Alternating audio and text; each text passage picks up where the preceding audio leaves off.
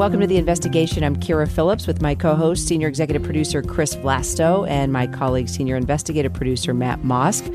All this week, we are bringing you brand new episodes daily as the impact of the special counsel's conclusions ripple through Washington and as calls for the Mueller report's release ramp up. The president says he has no objections to the report being made public, but there are still hurdles. The top Republican in the Senate, Mitch McConnell, right now is blocking a measure that would release the full report or call for its release. He says that the attorney general needs to be given the space to decide what should and should not be made public. And today we're joined by a guest who has a pretty unique perspective in this investigation, Mark Corallo. He's the former spokesperson for President Trump's private legal team, and Mark has spent much of his career working in public relations. He was the director of public affairs for the Department of Justice when Robert Mueller was the director of the FBI, and then during the investigation into Russian interference during the 2016 election. He was actually interviewed by the special counsel's office as well. Mark, thanks for being with us. Great to be with you.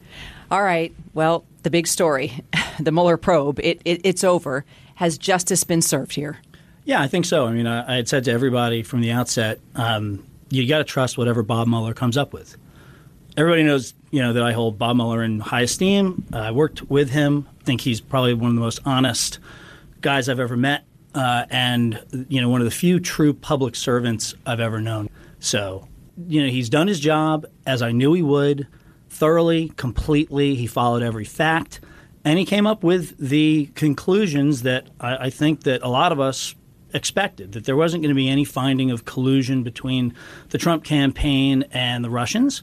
And, that it just took a long time. But that's because he's thorough. And it's because people definitely, I'm sure, resisted talking to him. And I'm sure there were plenty of people who, as we've seen, didn't tell the truth. You didn't resist talking to him? No, I never would. I had nothing to hide. I knew that the kind of operation that Bob Mueller runs is not about trapping people. It's not about setting up perjury traps or trying to get somebody. He wants to know the facts. He wants to get to the bottom of the story, and he does. And so I knew when I went in, I had nothing to worry about. What did he ask you? He asked me about my time working on the president's legal team. He asked me specifically about, or I should say they asked me, specifically about the Air Force One statement, the statement that was done when the president and his team were coming back from the G20, regarding the Trump Tower meeting during the campaign. And, I just told him about my role. I think they had seen the story in the New York Times about my resignation from the legal team. And they just sort of wanted to hear the full explanation as to why I left. There were rumors that I had witnessed obstruction of justice, and I wanted to make sure that was not, that was not the case. And it's not what the New York Times story said. It's not what anything I had ever said. And there were political types who were reading into it and trying to read between the lines because that was the nature of this whole story. And I was just, fortunate to go in and just be able to answer their questions. But what do you think on the obstruction and this whole idea, especially that part you were in, were the Trump people just naive, or on the airplane story? I mean, did they, at the end of the day, I think maybe I'm reading into the report where it says they couldn't come to a conclusion on obstruction. Is that because maybe Bob Mueller believes these people didn't deliberately do it? And when you say the plane, you're talking about the statement that was reportedly written aboard Air Force One, right? About the now infamous Trump Tower meeting with this Russian lawyer who was promising dirt on Hillary Clinton. I mean, the statement said in the meeting they, quote, primarily discussed a program about the adoption of Russian children. So we were cut out of that whole process. So we knew that there were reporters in town who had some inkling of this story about the Trump Tower meeting with Don Jr. and Jared and Manafort, et cetera. And, we had our opinions on how it should be handled. We never saw the documents. The lawyers may have seen the documents. I never saw the infamous Donald Trump Jr. emails. To this day, I've never seen the actual emails. I've seen copies of them, that were reprinted. And so I didn't know exactly what was in them. I knew that they had to do something with a meeting with Russians who represented themselves as being representatives of the Russian government. and who had dirt on Hillary Clinton. So that's what I knew.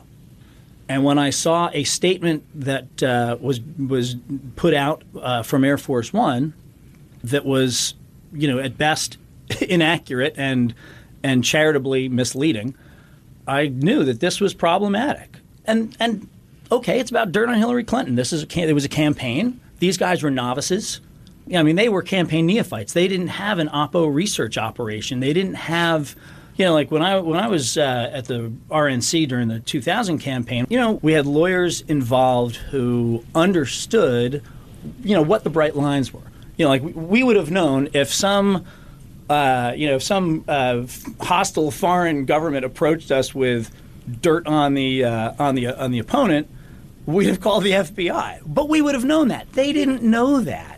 They just thought, hey, we're flying by the seat of our pants. Cool. We need dirt, right?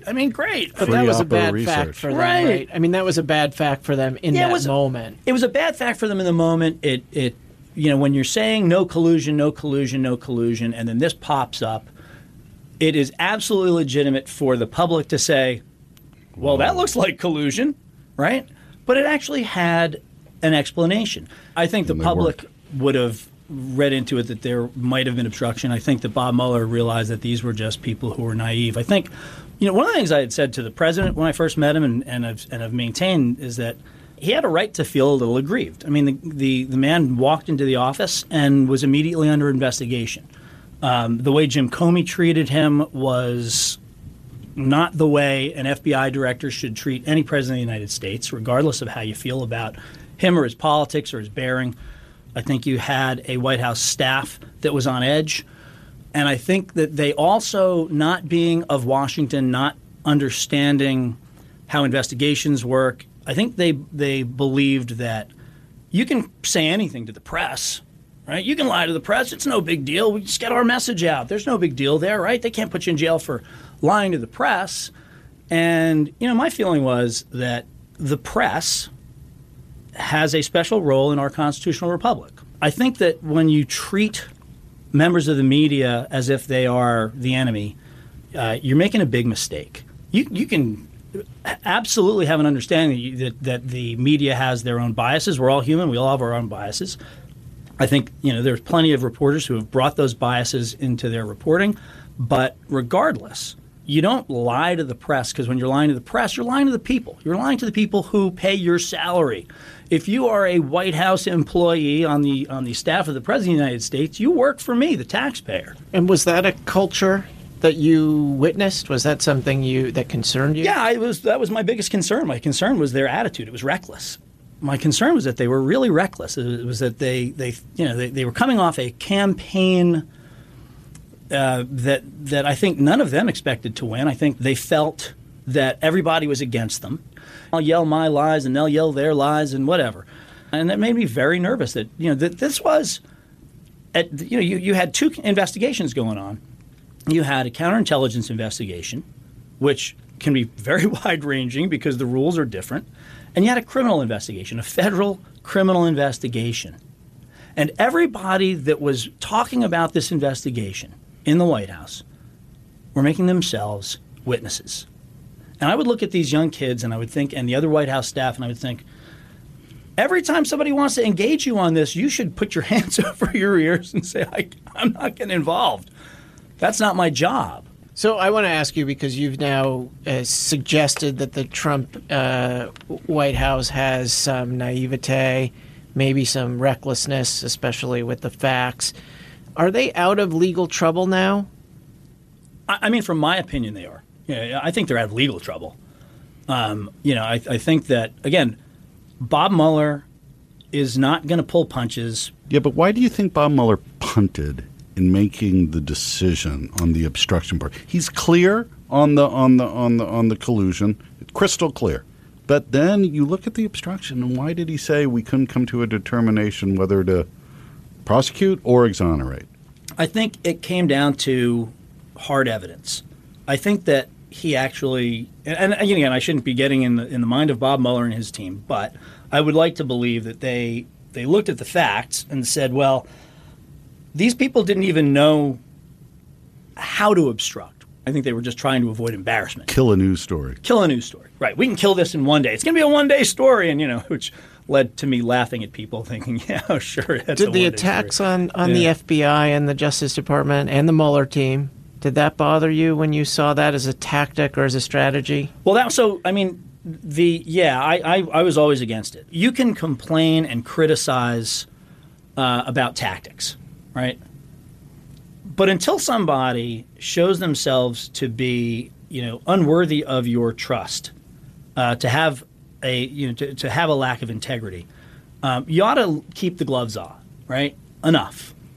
And one of my conditions for taking that job was that I would never have anything to do with any attempts to attack Bob Mueller's integrity, personal or professional. Is that why you left? That was my ultimate reason for leaving. So this, it was a pretty short space of time.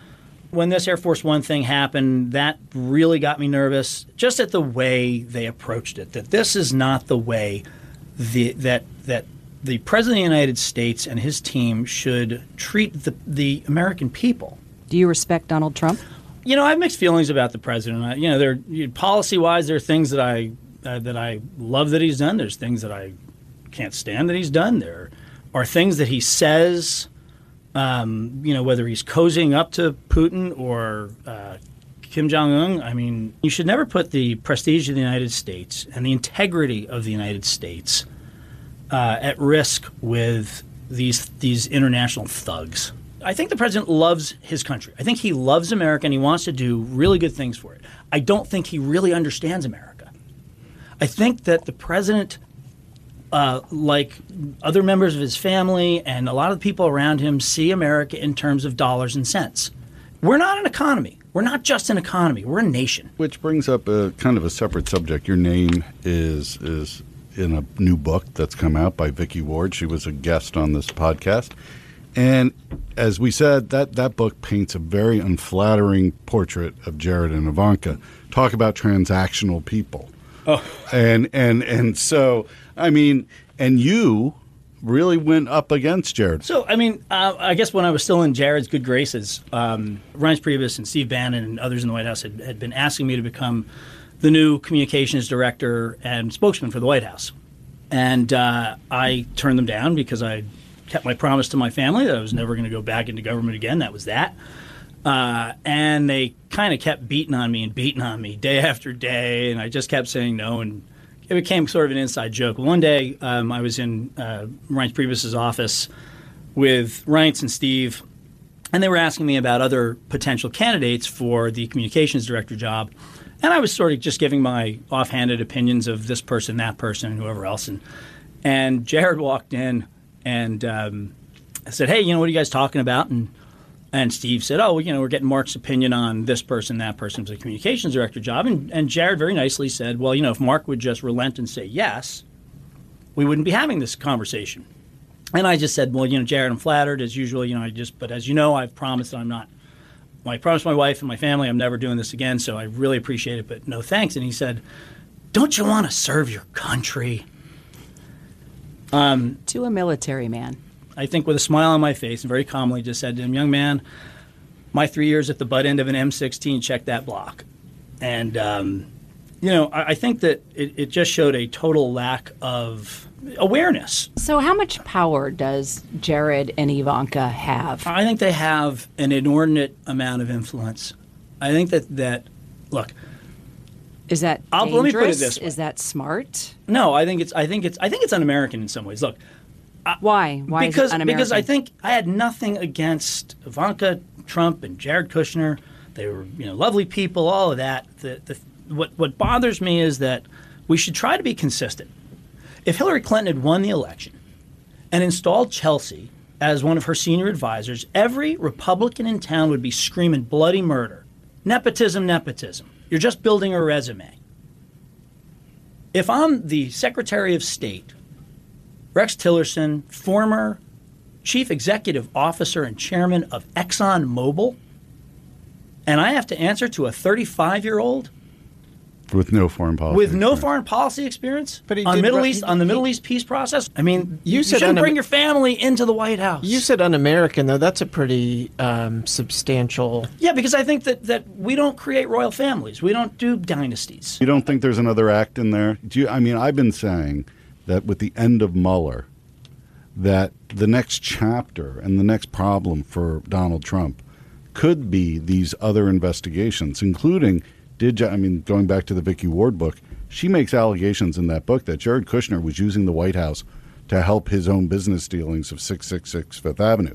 That's not part of Bob Mueller's purview. That needs to be investigated, I would think. Yeah, I mean, and I would think that if there's a hint of evidence that whoever the appropriate, authorized U.S. attorney, with jurisdiction will investigate it, and it should be. I mean, I don't think that we should ever have anyone using their position at the White House, in Congress, at any of the agencies to enrich themselves. Bill Barr's letter did say that Bob Mueller had referred several matters to other offices for further investigation.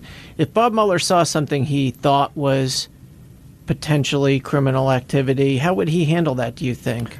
Exactly the way he said he did. He would refer it to the appropriate U.S. attorney. I said there was one foot fault that I thought Bob had, and that was the Manafort prosecution. I think he should have just dished that off to the appropriate U.S. attorneys. I think he shouldn't have done it in-house. His mandate was to investigate potential collusion between the Russian government and the Trump campaign. And he should have stuck to that. And, when you look at, for instance, the Michael Cohen prosecution, that's exactly what he did. He said, okay, well, I'm not touching this one. This is outside my purview. I'm going to give it to the appropriate authorities in New York. The president even now asked recently what he thought of Bob Mueller, and he said he acted honorably. Oh, after ripping him apart. Yes, exactly. And how many tweets over the past 2 years? I mean, the first time I met the president, he asked me about Bob Mueller, and I said, Mr. President, I'm not a big fan of special counsels. As a matter of fact, I really can't stand them. But if you had to get one, you drew the right one. If you get a clean bill of health from Bob Mueller, that's the gold standard. What's going to happen with the House Democrats? Imagine for us what that looks like if they call Bob Mueller to testify before them. How will he handle that? What will that look like? He will be respectful. He will answer their questions. He will keep his remarks based to facts. And it'll be frustrating for Congress. And Democrats will do exactly what Republicans would have done in the same situation. They'll overplay their hand. When I got my letter from Chairman Nadler, my brother calls me because he'd seen my name in the paper, and he started ranting and raving. This is garbage. What are you doing? These guys, these Democrats. And I said, hey, if I was there, we'd be doing the same thing. This is politics. The reason why they're sending you a letter, the Democrats, not just about the Air Force One meeting, but I think you had another conversation, right, with the president? Yeah. And Hope Hicks. Correct. And I think there's some disagreement there. Yeah. Can you walk me through that? Sure. Mark? So on that evening when I think it was like July 8th or something, my phone starts going off the hook because I guess the New York Times is breaking the story, and we didn't even know the New York Times was following the story, which is a whole other story. At any rate, and then my phone rings, and it's Hope Hicks. So she just started laying into me, and then she admitted that, yes, they had crafted this statement on Air Force One, and that they'd handled it. She said, I had the New York Times handled, and I'm going, you did? You work in the White House. This is a private matter. This is not the president's conduct of his office. This is matters to do with him as a private citizen, and really not even him. This is to do with his son-in-law, and former campaign director. So I listened to her yell, and then I said, well, you've probably made yourself a witness in a federal criminal investigation. Way to go, young lady. The next day I was home, and the phone rings again, and it's the White House, and I pick it up, and it's Hope, and she says, hold for a moment for the president. And I'm like, Great. Now they're both going to rip into me. So they both start to sort of lay into me, and he's laying into me for who approved this statement. And I said, Mr. President, please talk to your lawyers about this. Don't talk to me about this. Talk to your lawyers. I was very aware that there were no lawyers on that conversation on the phone. A bedrock principle of our legal system is the attorney-client privilege, and I was just very aware that without an attorney on the phone, there was no privilege. Not to mention the fact that there was no executive privilege because I don't work for the White House. So when you talk about recklessness, you're talking about situations like this where they are creating risk unnecessarily? They are creating risk unnecessarily. The idea that a 20-something press aide would put the President of the United States on the phone to talk about a federal criminal investigation without his attorneys on the phone to protect the privilege, and that the President wasn't aware of it, was just astounding to me and terrifying. And I just pointed out that the statement that they put out on Air Force One, or from Air Force One, was inaccurate, that this was not going to go away, and because it was an inaccurate statement, it was only going to inflame the story over the next few days, and eventually the New York Times and every other media outlet was going to get the truth, and then they were going to look the way they did. And they it were made trying the to Mueller hide investigation something. blow up after that. Right. That was the And fuse. so I pointed out that the statement was inaccurate, and that there were documents that I understood. There were documents that would prove that. Hope Hicks replied to me when I said, "Look, there are documents." She said, "Well, nobody's ever going to see those documents," which made my throat dry up immediately, and I was and I just at that point I just said, "Mr. President, we can't talk about this anymore. You got to talk to your lawyers." And for me, it was just the fact that she was even that you would say something like that in the presence of the President of the United States, that you would not be aware that could be construed as obstruction. Right, the threat to withhold documents, what does that mean? No one's ever going to see them? What, are you going to destroy them? She showed a complete lack of understanding of the situation. It was in over her head. Right, but it's not criminal. But it goes back to what you were saying before. Right, it's that not. Sometimes you have to show criminal intent. I wasn't really worried as much about the stakes in a criminal investigation.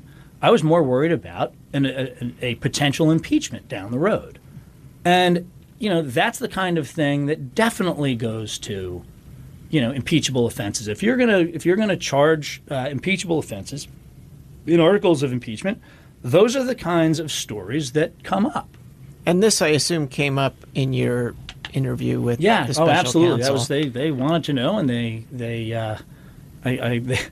asked me. They said, "Well, Ms. Hicks says that didn't happen." And they asked me how sure I was, and I said 100%.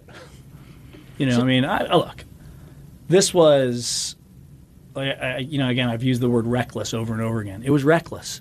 So should we be able to see the entire report? I think we should see the entire report. I think even more importantly, and I had urged this early on, the president should have declassified it, or should now declassify everything. We all have a right to know. We've gotten to a point in America where we just sort of knee-jerk, oh, well, if the FBI says it's this way, then it must be, because they're all great guys, and and the Justice Department says it's this way, then what would their Are you talking about the be? source material as well? I'm talking about no White House would ever want to release source material. I think that we the people have a right to know. Wow. I think that we're at a point where if we're going to trust our institutions, then the best thing is sunlight. Let's put it all out. Let us judge. Right? Are there people in the White House who share your view, do you think, or are you strictly an outsider at this point? Well, I'm an outsider. I know that the folks that were there, some of the folks that were there at the time agreed with me that, we should just put it all out. I don't know. I think that it would just, that it would help.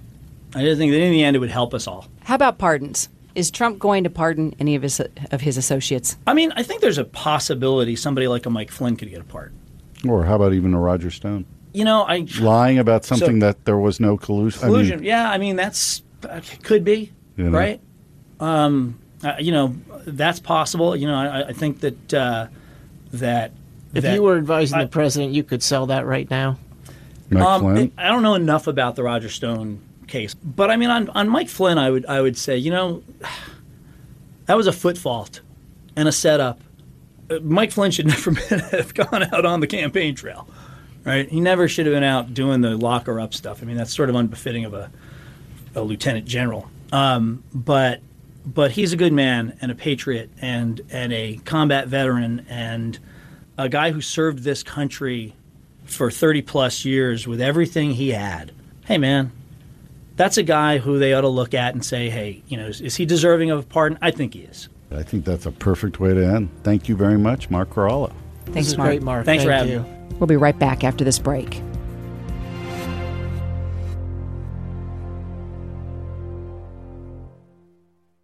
Welcome back to The Investigation. Once again, I'm Kira Phillips with my co-host Chris Vlasto and my colleagues Matt Mosk and John Santucci joining us now, senior editorial producer. Right off the bat, Mark's conversation, he had no problem calling President Trump and members of his family reckless. And this was a big reason why he wanted to leave. I think he has a lot of credibility because he's got a deep, deep history with the Republican Party in Washington. He's a straight shooter. He's somebody who's been around a long time. But that was striking to hear him say that because I think generally, what do the numbers show? Like 90% of Republicans support the president. You don't hear that viewpoint expressed very often. Especially from somebody that was so close to the Trump team for a very pivotal point of his presidency. I mean, they were actively trying to figure out how to respond to several inquiries. I mean, you all talked about the Air Force One statement, which was a reaction to the first revelations of the infamous Trump Tower Moscow meeting. I just think that for somebody that was in the Oval Office, on conference calls with them. I mean, at one point, as we know, offering this man to eventually maybe become White House communications director, for him to suddenly, as you point out, Matt, say that the key advisors around this president are not serving him well is quite damning. And I think that it really does play into what we're seeing as people come out and exit this White House. I mean, how many books are we up to now and soon coming to a theater near you? That we're hearing similar stories, which are concerning. Well, and he had a big problem with the fact that it's his family members that are his close advisors, Ivanka, Jared, Don Jr. He had no problem coming forward and saying that just isn't right. Right. But for me, the most insightful thing out of Mark was this whole idea, as we sit with this Bill Barr letter and the discussion about obstruction of justice and the difficulty that Bob Mueller had in finding whether there was obstruction or whether to exonerate the president on that issue. When Mark Corallo details his conversations from